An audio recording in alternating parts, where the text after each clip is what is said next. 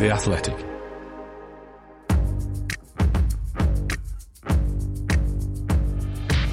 Totally Football Show, the European one. Today, why Kylian Mbappe rhymes with unhappy, and does he no longer want Neymar as his neighbour?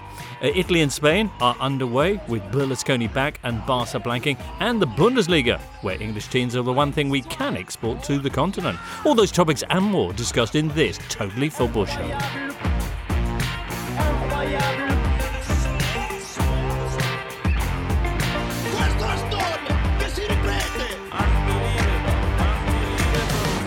Tuesday, 16th of August, everybody. Woo! Thank you so much for joining us. It's another rip-roaring Euro roundup featuring your friends and mine. James Horncastle. Hello, James. Hello. Julian Laurence. Bonjour. Bonjour. Alvaro Romeo. Buenos días, James. And where's Raphael Honigstein? Raphael! It's on his way. Raphael Honigstein, listener, I'm so sorry. We'll hear from Raphael Honigstein shortly. Everybody have a good weekend. James, City got back underway. Nice. It did. And it was exciting. Lots of goals, James. Yeah. We saw Juventus score 3 on Monday night. Fiorentina score 3 on Sunday. We saw Milan score 4. Napoli score 5. So exciting stuff in a summer when they've all sold their centre-backs. De Ligt, Koulibaly. They wanted to sell Skriniar. It's just rich pickings for strikers. Yeah, lovely stuff. Alvaro, La Liga has begun too. Yeah, and there are 7 players who probably wanted to play that didn't play because Betis couldn't register 6 players, Barcelona couldn't register yet Jules Koundé. But it was exciting though, very exciting. Okay, and I think that this season we're going to have a really good fight for the 4th spot. For 4th spot, woohoo! Yeah. All right. Excellent news. Okay, let's kick off with a bit of moment of the weekend because, listener friendly, you've got other things to be getting on with. I don't want to take up too much of your day. James, your moment of the weekend, please. My sympathies go out to Ionut Radu, James. You're not going to believe it, but the Romanian goalkeeper who cost Inter their title, he'd gone out on loan to Cremonese to kind of resurrect his career. And in stoppage time in Florence, he essentially caught a cross and then fell into his own net. And inadvertently scored the winning goal for Fiorentina, which cost poor Cremonese their first points in Serie A in more than 20 years.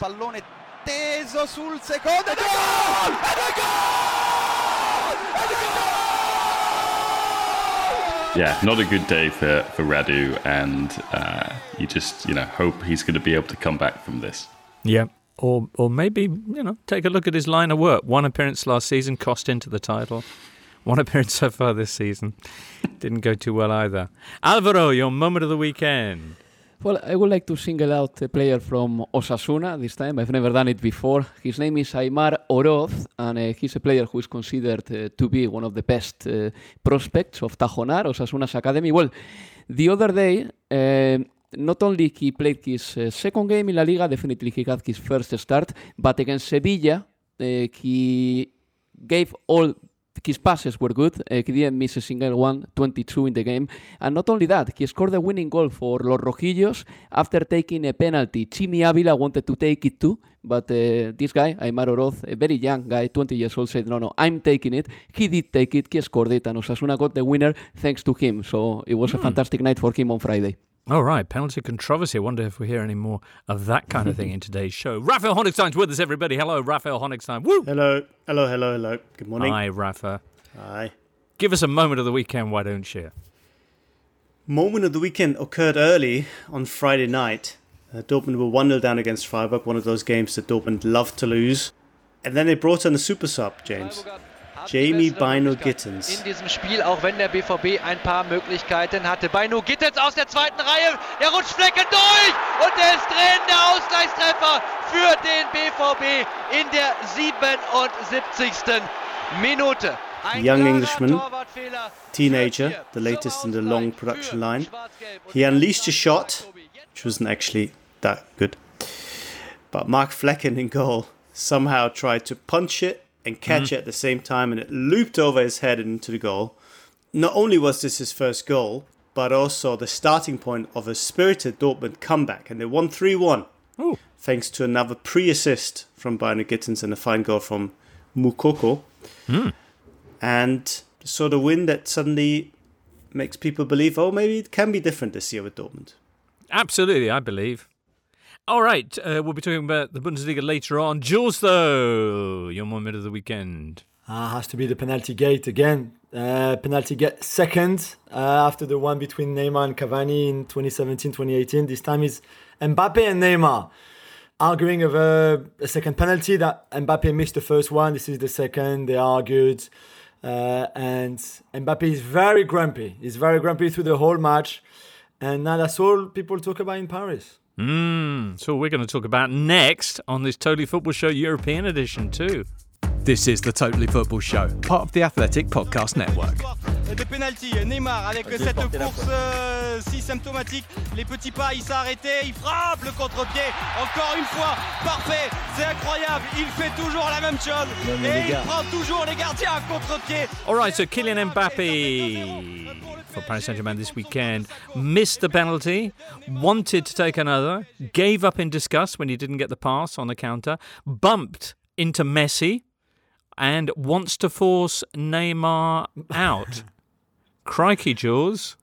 What's going on? That's right. We're only 2 weeks in the season and already we've got all that controversy and drama. The rule set by Christophe Galtier was Mbappe is the number one penalty taker and then Neymar is the number two, which means that if Mbappe is not on the pitch anymore or if the foul was on him, then Neymar can take the penalty.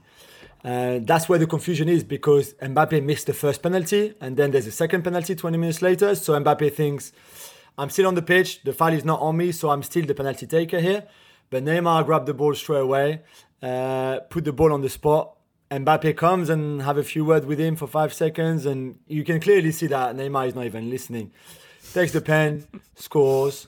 And what made it even worse is that later that night, Neymar liked 2 tweets from some of his fans saying that he should be the number one taker, blah, blah, blah, the usual stuff, which makes people at the club really, really unhappy. So on Sunday, Luis Campos, the sporting director, called them both into his office and told them off like in the school playground, like if he was a teacher. Excellent. Did he have any words for Kylian Mbappe about how he gave up on that moment when he didn't get the ball from Virginia and just basically threw his arms up in disgust and turned around while the move continued without him? Had he proceeded upfield, he would have maybe been perfectly placed to try and score. Just an extraordinary, for not just a player, but a player with supposedly such responsibility at the club, to be so egotistical. Extraordinary. Yeah, crazy. I think that shocked a lot of people far more than the penalty gate, really. Campos, who obviously met Kylian and knows Kylian since he was 14 and they have that kind of really strong relationship. I think he's probably the only one with Mbappe's dad to be able to say to him when he messed up or when he did something wrong. And that's certainly what he said to him on Sunday, that he just cannot behave like this. I think Mbappe has had a difficult week off the field leading to the game on Saturday. And I think certainly that's what his people are explaining why he felt so grumpy and why he didn't celebrate his goal, for example, or why clearly something looked wrong, clearly, even before the penalty gate and before that incident, just before the break as well. So we don't know exactly what it is, what happened in the week before the game, but they said that he was not himself, really. But yeah, Campos had some strong words, for both of them, but for Kylian as well on the attitude that he saw on the pitch on Saturday night. Could it be, Jules, that he's found it really hard to combine the playing with the sporting director job and signing players and selling players? It's a difficult time in the window now. It is for him. You know, he must be really, really busy. His phone must keep ringing, you know, from agents and agencies and he players. He just can't sell Neymar. He just can't do it. So how real is the story that he wants Neymar out? Neymar, of course, had played so well with Messi, with Mbappe absent in the previous weekend's game. And by the way, in amongst all this, Paris Saint-Germain did win this weekend. What was it, 5-2? 5-2, yeah, and played really, really well again. Yeah. But there's the suggestion that where once Mbappe, and obviously I'm saying this as a complete insider in the PSG dressing room, but where once Mbappe and Neymar were best buds, now it's very much Neymar and Messi who rekindled their Barcelona friendship. Yeah, I think there's a bit of that. They were close in 2017 when they moved there the same summer. And then I think, especially in the last 2.5 years, kind of drifted away a little bit. Now the bromance is very much Hakimi and Mbappe. The Messi and Neymar reunion is quite strong indeed. I think Kylian got really, really annoyed with the lack of discipline from Neymar, especially last season under Pochettino. So all the timekeeping, all the things that we know. And I think in the same way, I think Neymar got very surprised by all the powers that Mbappe was given by this new contract in May and through the summer.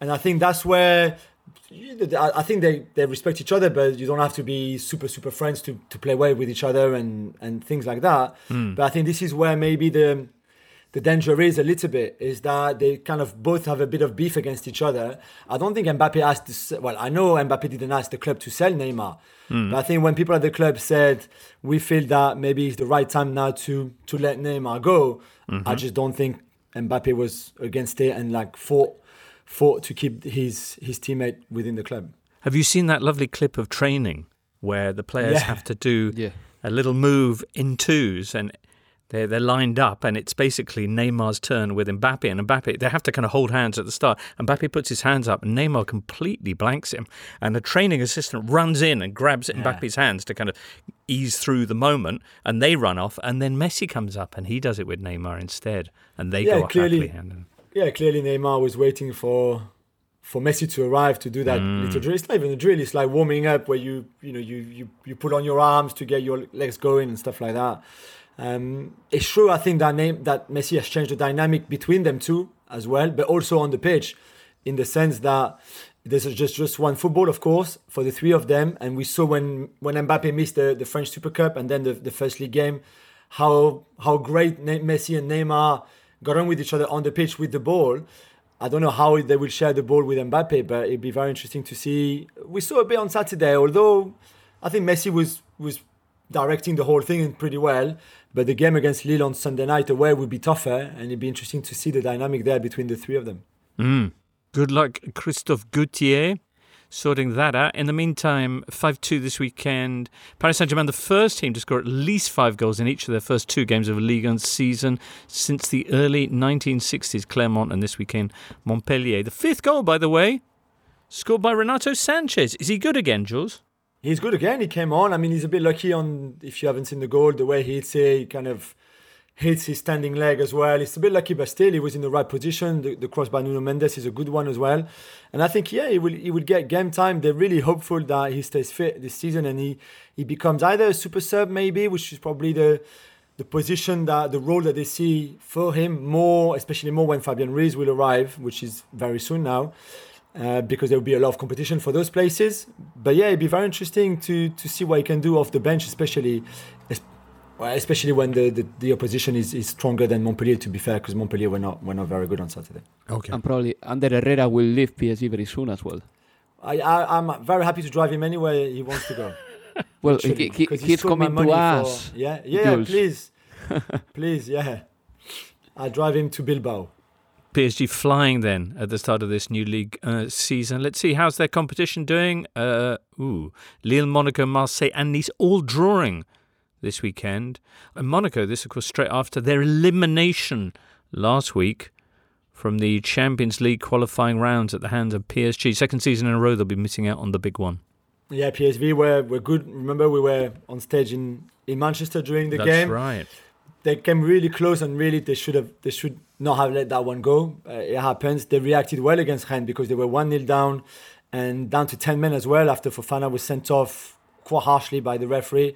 And Bril Mbolo, who obviously is one of their best signings from the summer, who was really good in that game, really helped the team with 10 men, scored the equaliser, which I think for the momentum and the confidence of Monaco, it was a huge draw in the end against a team, Rennes, that will fight with them to finish in the top 3. So good result in the end for what was a really tough week. Okay. Who do you think is the most credible challenger for second, Jules, this season? Well, Marseille had a really good start and then they were very average against Brest on Sunday away from home. They got lucky with the points and I think Tudor has a lot of work to do. It was the debut for Alexis Sanchez, who obviously arrived as well last weekend, played the second half, was quite quiet, but I think he will need a bit of time to get to know the rest of the team, integrate himself and also be match fit. But yeah, Marseille should be there really, and Lyon didn't play this weekend because I don't think I've ever heard a game being postponed because of a music festival, but that's what happened. Lorient had 5 days of music festival, Celtic music. Probably Philippe Auclair headlining. Yeah, I'm sure he was there, but not the best of ideas when you've got a heat wave and obviously a football match being played there 5 days later. So the pitch was really wrecked, and Lyon, I think, saw the opportunity there to postpone the game, not play, have a weekend off, which they welcomed, of course, put pressure on the league to postpone the game, which Lorient were not happy with. And in the end, we obviously didn't see that Lorient-Lyon game. Okay. Have we seen the last of Houssem Aouar for Lyon? And what will he bring to Nottingham Forest, Jules, to finish? Yeah, I think we have. He's got 1 year left on his contract, so it made sense for Lyon to let him go. It might come a bit of a surprise that he's at Forest, considering that he had offers before from Man City and from Arsenal, those kind of clubs. But this is the market for him right now because he had a very average last season, between the injuries that he had and the poor performances that he put together. But on his day, he's an amazing, creative player with great technical ability. He's a good kid. He just needs, I think, to kind of resurrect his career a little bit. Let's hope that Forest can do that for him. If he does make the move, he'll be joining alongside Remo Freuler. James, a word on what he can bring to the City ground. Yeah, Supremo, as he was known in Bergamo. Someone who is very popular amongst fans. Jules will remember that PSG were able to come back against Atalanta in that Champions League quarter-final during lockdown because they'd used up all their subs.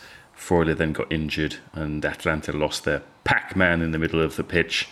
Marquinhos and Choupo-Moting scored stoppage time goals to knock out the Dea. But yeah, someone who is very emblematic of that hard-running style that Gasperini imposed. You know, Atalanta played the closest equivalent, I would say, of Premier League football in Serie A for the last 5 years. And he was the kind of beating heart of that. So I think it's exactly what Forest need, from what I've been told. Not the first time he's had an offer to come to the Premier League. Brighton were seriously considering him a couple of years ago. But now he's here and, will Forest stop signing players? Can't stop, won't stop. It's a remarkable transfer window. So let's see. Still 2 weeks to go. Unbelievable. Absolutely. All right. Loads more Euro chat to come. And up next, indeed, we'll be talking about Serie A.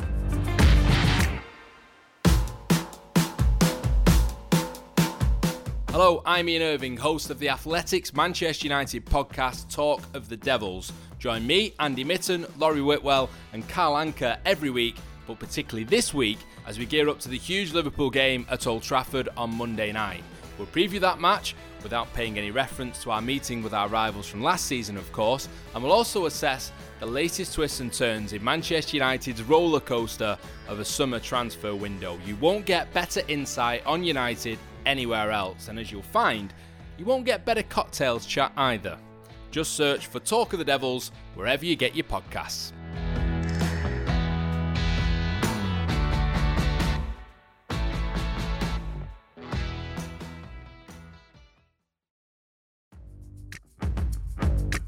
This is the Totally Football Show, part of the Athletic Podcast Network. The Athletic is the only place you can read articles by Daniel Taylor, Amy Lawrence, Phil Hay, James Pearce, Ollie Kay, and the very best football writers around. So they are back with a bang. And a Belusca. It's big wins, as you mentioned, James, for Napoli, Milan, Juve, a little bit tighter for Inter and Roma. What caught your eye this weekend? Well, you mentioned Silvio. He was in the stands with Adriano Galliani, the tandem who'd been in charge of AC Milan for a quarter of a century, won everything, Champions League, 5 times whilst they were there. Now with Monza, which is just down the road from Berlusconi's estate, Galliani was taken to watch Monza play when he was a 5-year-old by his mother. And they've got the team up from the 3rd division to Serie A for the first time in their history. So it was their first ever game against Torino, and it was quite a contrast because you've got Monza, who've been like Nottingham Forest in Serie A by signing pretty much anyone and everyone, 13 new players since the beginning of the transfer window. And then you've got Torino, whose sporting director and coach had a blazing row, an altercation in a car park in Austria because Torino weren't signing anybody. And that altercation led to some new signings over the next few days. And those new signings were very good for Torino away in Monza as they won 2-1. And yeah, a bit of a surprise really because Torino have lost the best defender in the league, Gleison Bremer, who joined Juventus. Their captain and top scorer, Andrea Belotti, is still without a club at this moment in time. But they look like they could be a team that pushes into the European places, given how well coached they are. So that was fun. But, the goal from Sanabria. Sanabria, yeah. Oh. Scissor kick into an open goal. But it was the way he flew at the post. I mean, the ball across is pretty special, but yeah, the venom with which he flew into the air to dispatch that opportunity. Anyway, you mentioned the howler of the round, which came in Florence in that 3-2 win for Fiorentina over Cremonese. Luka Jovic scoring on his Fiorentina debut there. We saw Romelu Lukaku just 90 seconds into his return to Inter, finding the back of the net in a 2-1 victory away at Lecce, which the winning goal came late though for Inter. Corner da destra, deviazione sotto porta e il vantaggio dell'Inter, ha segnato Dumfries. All'ultimissimo respiro, as they say, at the very last gasp. And yeah, it was Denzel Dumfries who came on. Dumfries, who's been linked with a move to Chelsea throughout the transfer window. Inter haven't really been able to raise a lot of money this summer, which they have to do to kind of, sort of pay down debt, balance the books. And Dumfries, again, showing why he's kind of a classic Inzaghi player. But yeah, it wasn't an easy game for Inter. And I think this was one of the themes of the first weekend. The newly promoted sides, with the exception of the one everyone's been hyping up, Monza, did really well. Yes, Lecce went behind early to Inter, but in the start of the second half, they were really very good and got on level terms. And their goalkeeper, Vladimiro Falcone, who famously was a child star in Italy. He was in one of those Carlo Verdone films as a baby. He put in a fantastic performance, really frustrated Inter. And yeah, you could see Inzaghi on the sidelines, his white Moncler shirt drenched with sweat. And he was desperate in some respects because he had to put on Dzeko. So Dzeko, Lukaku and Lautaro were all playing together, put on Joaquin Correa, put on Dumfries, just to try and beat this newly promoted side. And in the end they did. But Inzaghi making some quite pointed comments afterwards, saying, when I pick up the newspapers in the morning and I read that Juventus are signing players and Milan are signing players and Roma are signing players and we have to sell players, it doesn't make me smile. So just a bit of a glimpse into the inner turmoil that is still going on at Inter, who many people have still made favourites for the title. So all five of the title candidates, if we can call them five, Milan, Napoli, Juve, Inter, and Roma, were victorious this weekend. What's your feeling? I thought Milan looked good on Saturday night. They have a lot of positive vibes around them, and I think their run really from February last year to the end of the season, it felt like it was the beginning of something rather than the team peaking because of Kalulu's emergence, because of Leao going to another level. And I think the signings that they've made, they took a while to actually happen, but they could be very good. I mean, the criticism of Milan last year was that they didn't score enough goals, and on the opening day they scored 4. And that was a team without Giroud starting. It was a team without Origi starting. De Ketelaere, the big signing, only came on for the final 20 minutes. So it was 4 goals really scored by the team of last year. So there's a lot more to come from Milan. Okay. Well, a lot more to come from you, James, as this Serie A season progresses. And if you're wondering where Galazzo Live is, listener, end of the month we'll be back bringing you top Serie A action from Serie A. Next up on this Totally Football show, meantime, La Liga. Looking for an assist with your credit card but can't get a hold of anyone? Luckily, with 24/7 US-based live customer service from Discover, everyone has the option to talk to a real person anytime, day or night. Yep, you heard that right. You can talk to a real human in customer service at any time. Sounds like a real game changer if you ask us. Make the right call and get the service you deserve with Discover. Limitations apply. See terms at discover.com/creditcard. This episode is supported by FX's Welcome to Wrexham. Celebrity owners Rob McElhenney and Ryan Reynolds' small-town Welsh football club has finally been promoted into League Two after 15 seasons in the National League. Dedicated staff and supporters celebrate the team's return to glory while bracing for the newfound challenges that come with being in a higher league. Will Wrexham AFC stand up to the challenge and rise again into League One?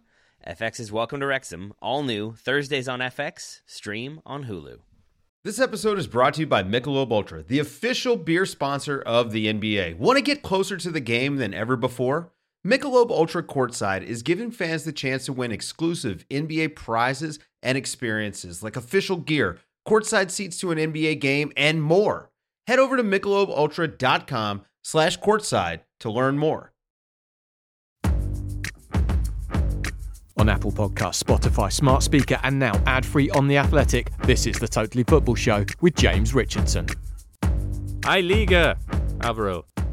There are 37 games left, so there is a lot of Liga, yeah, James? Yeah, right. There's a lot of it. Okay. You mentioned that Barcelona managed to register almost all of their new signings. This after pulling another lever. Do you want the details, listener? No, probably not. They sold off a bit more of their future. That kind of thing. But for all the new signings that they did manage to field, how did it go for them on the opening weekend? They couldn't beat Rayo Vallecano. This sounds like news, but at the same time, last season, the same thing happened twice in the league. And after losing to Rayo Vallecano back in autumn 2021, Ronald Koeman, the Dutch guy for Jules, was sacked. So, Rayo Vallecano hasn't been an easy opponent for Barcelona, but this time, after what Barcelona did against Pumas in Trofeo Joan Gamper, beating them easily, after all the signings, after Lewandowski being able to be registered, it looked like it was going to be a feast for Barcelona, perhaps. At least the optimistic eye would see it that way.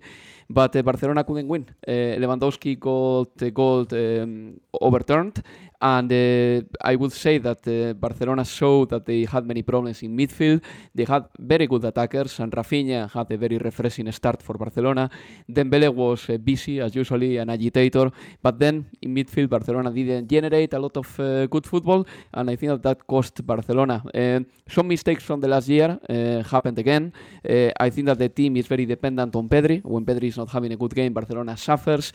Busquets was a bit slow. He was sent off, and Busquets is not getting any younger.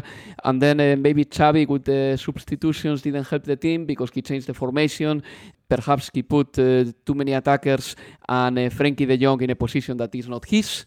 But still, Frenkie managed to show his quality because playing pretty much as a centre-back for the last 10 minutes, he was capable of leaving the pressure behind and running with the ball, just pushing forward. But yeah, it was slightly disappointing for Barcelona, of course. There is still some work to do. And the 0-0 against Rayo, well, I think that it was a fair result because Rayo was a very good team. How complete is it? You mentioned there being work to do, and there's still suggestions that they are going to make further signings. Is that what you think is going to happen? And if so, will they actually be the areas that they need? For example, some people mention the weaknesses at the back, full-backs, those kind of positions. Are those the kind of areas that they're looking to strengthen? Well, they would like to get Marcos Alonso, and I guess that Marcos Alonso is the next in the line, but at the same time, they have to reach an agreement with La Liga about registering players, because the next one to be registered is Jules Koundé, and it would be really weird to sign Marcos Alonso without having registered Jules Koundé yet. It looks like Memphis is going to be the next sacrifice player and probably will go to Juve. Frenkie de Jong, of course, he will be the best money maker for Barcelona because easily you can get 50 million for this player. And you get the feeling that Barcelona, in this market, they have strengthened the team, but maybe they have overindulged themselves a little bit in certain positions because they got themselves Lewandowski, and Lewandowski clearly improves any side in the world. But Barcelona had Aubameyang. They got themselves Jules Koundé, but they had Christensen already. So those are very good signings. Again, they improved the side, but Barcelona needed to reinforce the fullback positions because Jordi Alba doesn't have a good deputy yet. Let's see, Balde can be that man, the youngster from La Masia. Then Serginho Dest wasn't even in the squad to play the game against Rayo, and Barcelona resorted to Sergi Roberto in the right back, Araujo in the right back, but those are players that are playing there because there is no one else better than them playing as a right back, but naturally they are not right back. So you get the feeling that Barcelona needs to strengthen the fullback positions, and probably if you ask Xavi, if you could sign a player, who would you sign? From all the ones that are in the surroundings of Barcelona rumorology, he will say Bernardo Silva, for sure, because he has spoken, Xavi, about the deficiencies of the positional game of Gavi, of Frenkie de Jong, and Bernardo Silva obviously doesn't have these deficiencies. But to sign Bernardo Silva will involve a big sacrifice from Barcelona, and that will be probably Frenkie de Jong. All right, well. Meantime, out on the football pitch, Real Madrid were victorious this weekend, although it was a bit of a struggle, wasn't it, away at Almeria? It was, but I think that Real Madrid can afford it, especially after winning another title last Wednesday against Frankfurt. They played without that Bermuda Triangle map of Real Madrid that we all know. Casemiro, Modric, Toni Kroos, Tchouaméni played, Camavinga played all together with Toni Kroos. They were all right. I think that Tchouaméni is in the process of adaptation, but we do know that Ancelotti is going to give him plenty of playing time, as he said in the post-conference after the game. Rudiger started for Real Madrid as well. He was all right, but I think that Almeria played a very good game, and sometimes they made Real Madrid suffer a lot.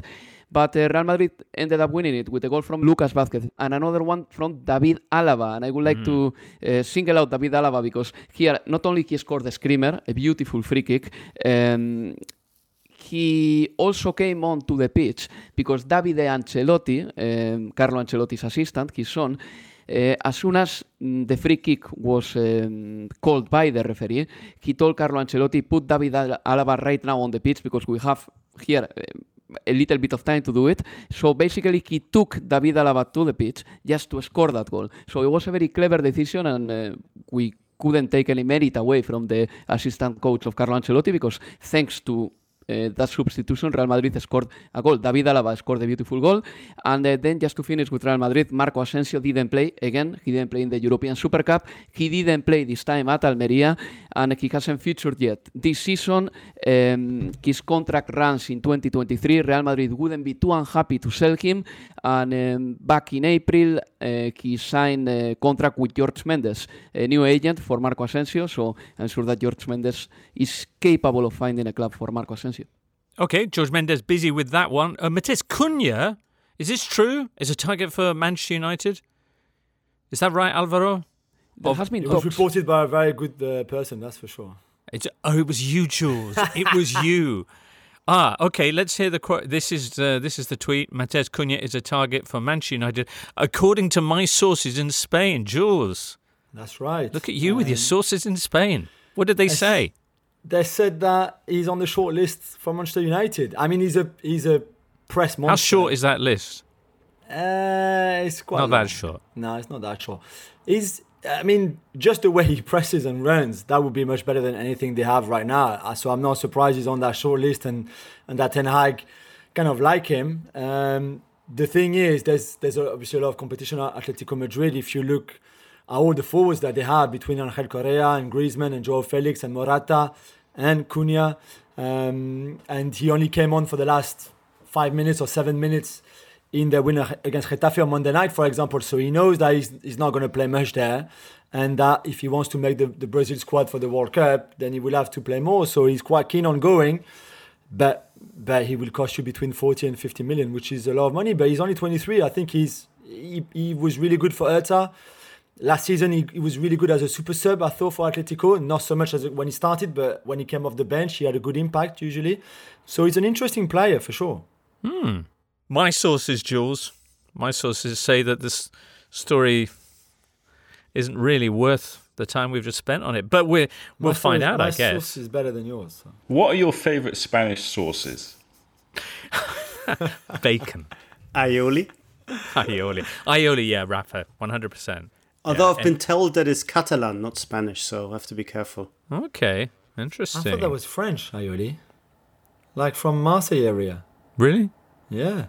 I think they claim it to be theirs. They claim everything anyway. So. Yeah, but you're from Paris, Jules, so you surely will be saying it's Catalan. Come on. Yeah. But that's why don't we ask the Spaniard amongst us? Alvaro. I'm a bit lost with the Alioli reference that Rafa has done right now. I didn't know it was Catalan, really. I have no idea. Basque, probably not.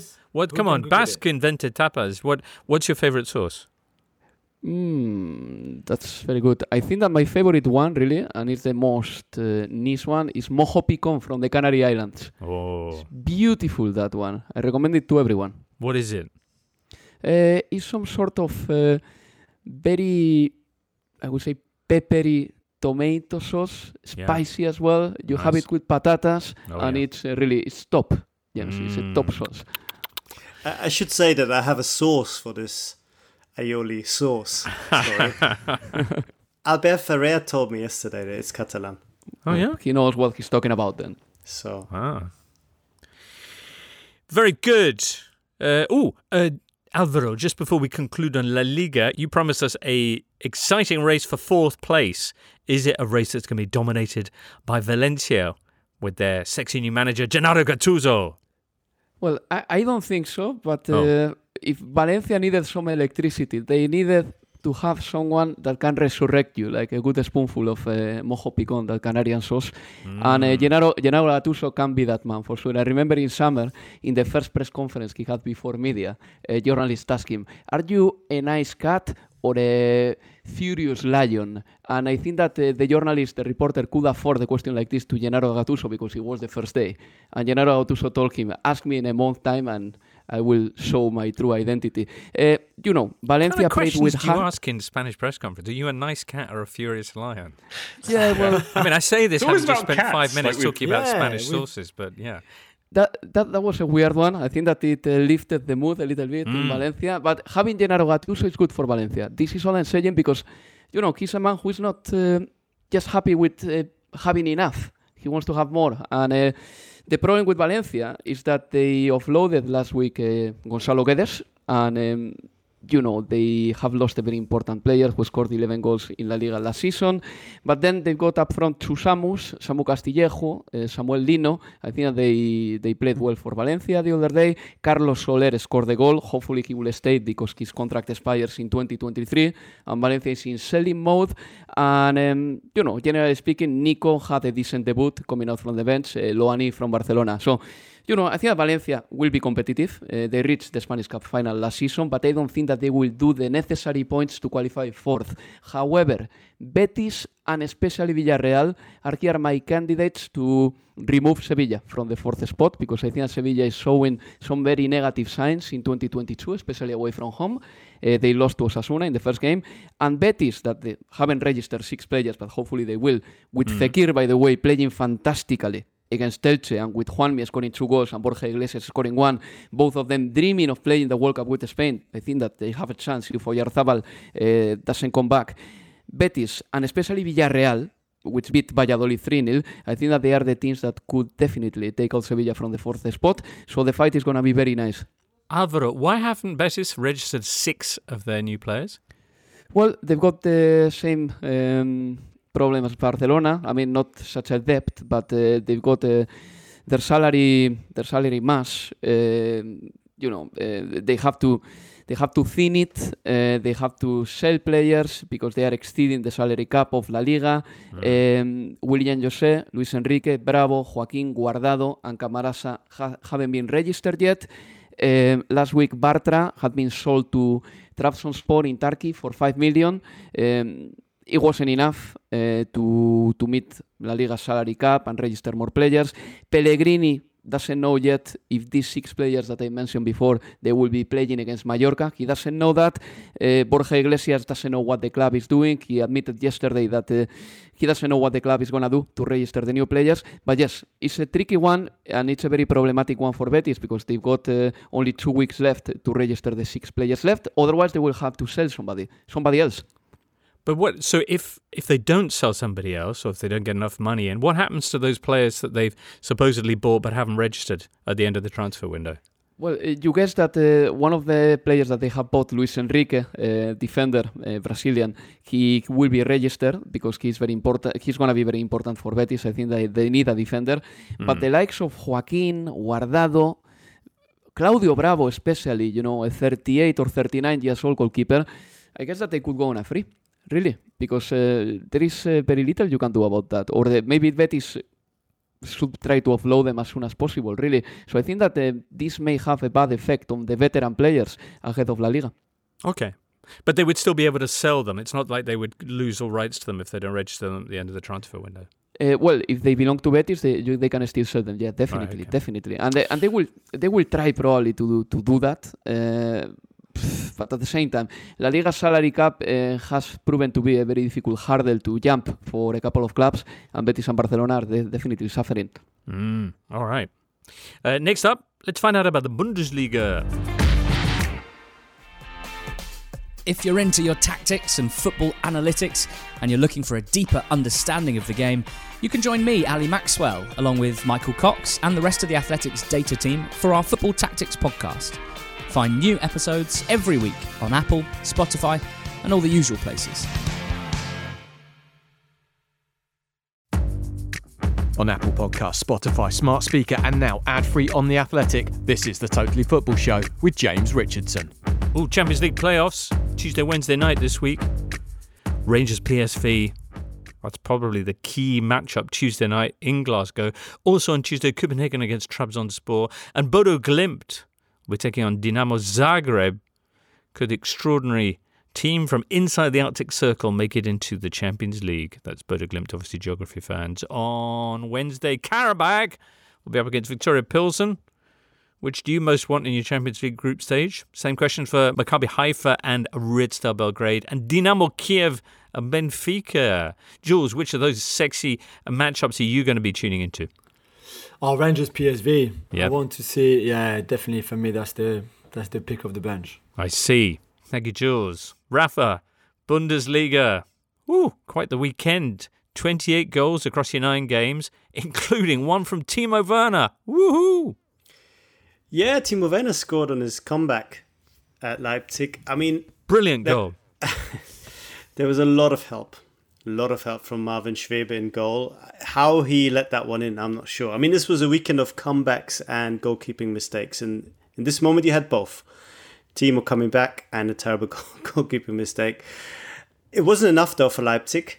They only drew 2-2 at home to Köln. They had Dominik Szoboszlai sent off for a very petty elbow. Wasn't that bad, but enough to see a red. And this is only the second point that Leipzig have picked up. 2 draws in 2 games against opposition that they would have expected to beat, Stuttgart and Köln.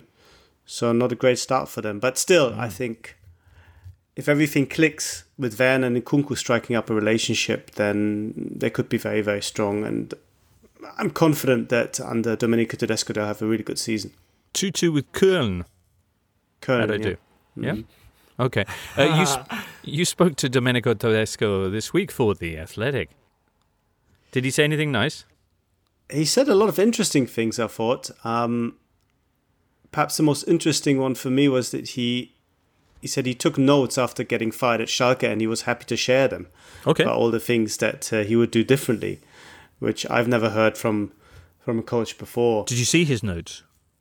He didn't show me the actual notes, but he shared some of the contents with me, saying that he learned a lot about how transfers work and the risk of transfers, and that I think this is something that's interesting for every fan of any club, that he said there's always a sense that transfers will help you and will make you better, but every transfer, he says, changes the dressing room dynamic.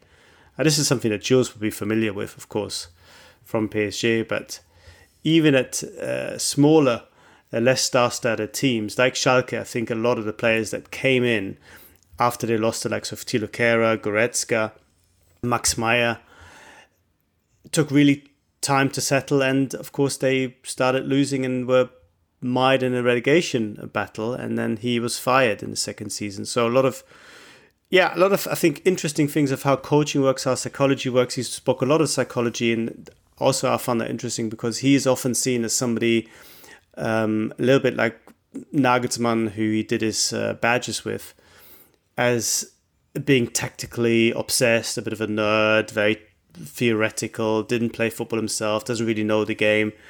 But a lot of the stuff he talks about, like Nagelsmann, is actually about psychology and man management. So, yeah, really interesting character.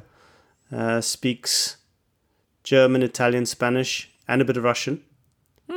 So, watch out, I'd say. Watch out. All right. Watch out as well for Jamie Bynoe-Gittens, as you mentioned at the start. Yet another teenage Londoner lighting up the Bundesliga. It's extraordinary, Rafa.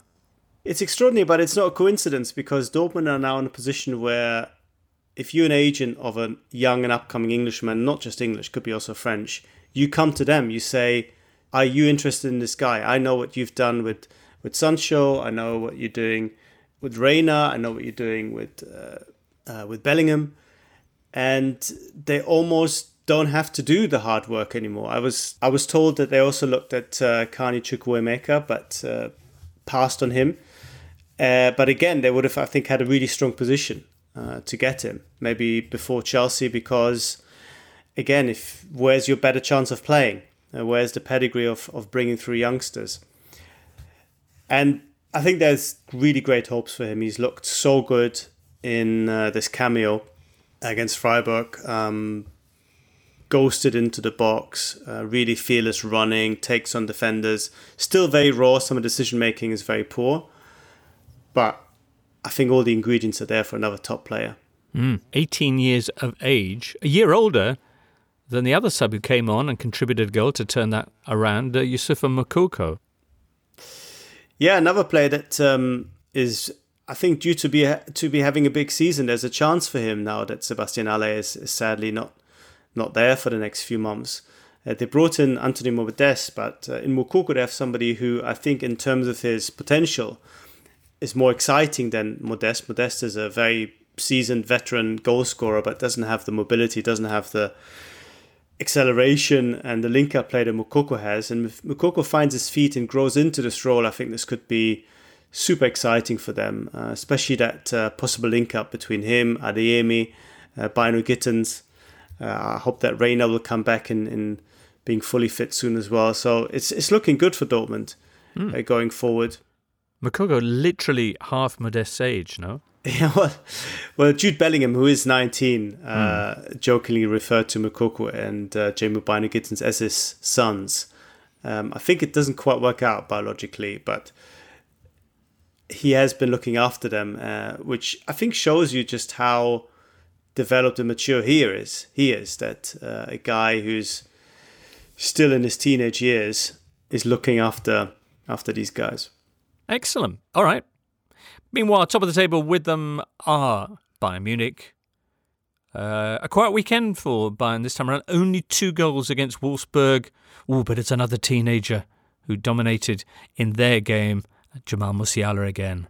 He hasn't had an absolutely outstanding start to the season. I mean, he was already looking really good towards the end of last season. He had this good game against England in the Nations League, you remember, but he's just been on fire in this new position as a left-sided number 10 in that 4-2-2-2 formation that Nagelsmann likes playing. He has more freedom and he just does things that very few players can do.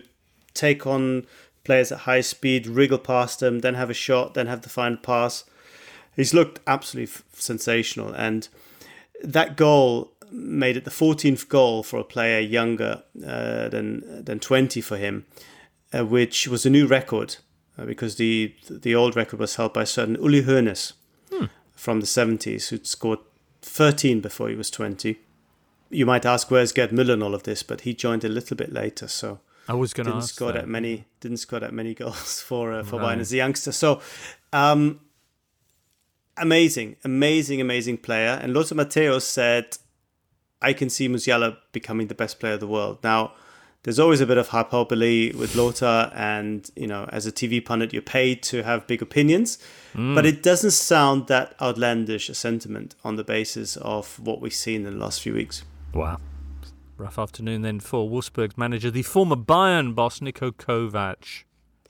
Yeah, Niko Kovac has been quietly sort of briefing people that he's very upset that if only it had the backing that Julian Nagelsmann has this season with all the money that's been spent on wonderful players, he would have lasted a lot longer and done a lot better.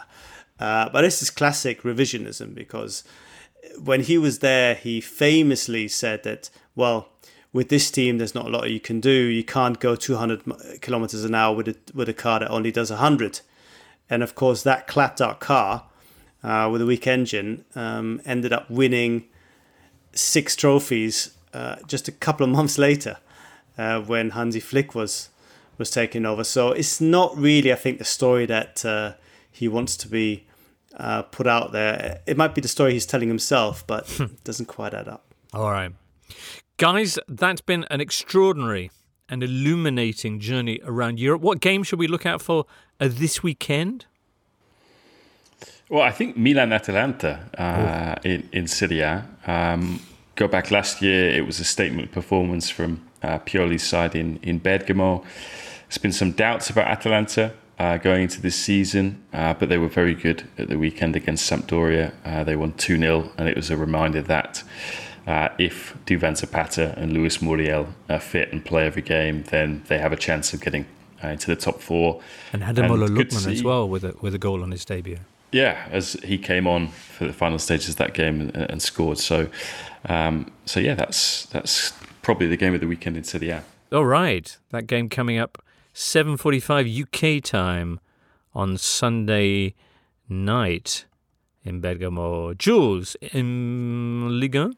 Yeah, Lille PSG. We'll see what Paulo Fonseca, who's been doing a good job so far, especially the first game, how they will fare against PSG. And then you've got Monaco-Lens, that's on Sunday night, Lille PSG, and Monaco-Lens on Saturday afternoon should be good. Of course, Lens, who broke Monaco's heart at the end of last season, for them to finish third instead of second in the league. Indeed. Alvaro. Well, we have a Super Sunday in Spain with the Athletic Club Bilbao Valencia, so the Lions against the Nice Cat. Then followed by Atlético de Madrid Villarreal, and then Real Sociedad Barcelona. So I wouldn't miss any game, really. Right, okay. Unless you were tuning into the Bundesliga, where, Rafa, what will be the pick of the fixtures? I think Saturday night, James, your most favourite of clubs, Union Berlin. They're taking on RB Leipzig, which I think would be very tasty for all sorts of reasons. Tasty onion. Yeah, exactly. Because Union have started really well. That game. Absolutely. Union have started really well.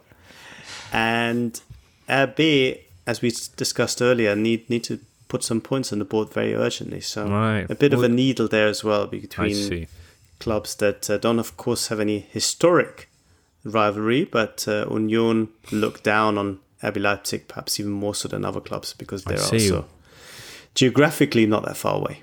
Okay, well, how about we meet up next week to talk through what happens in those games and all the other excitements ahead of us over the next few days on the continent. For now, many, many thanks to Alvaro, James, Julian, Rafa, and producer Charlie, and you, listener. May I wish on behalf of us all that you have a great week. Of course, Totally Football Show will be back on Thursday talking about stuff. So join us for that. And for now, from all of us here, it's very much goodbye. You've been listening to the Totally Football Show, part of the Athletic Podcast Network. Listen ad-free on the Athletic app and discover bonus content by following the Athletic UK Audio Plus on Apple Podcasts. Find out the very latest subscription offers at theathletic.com/totally.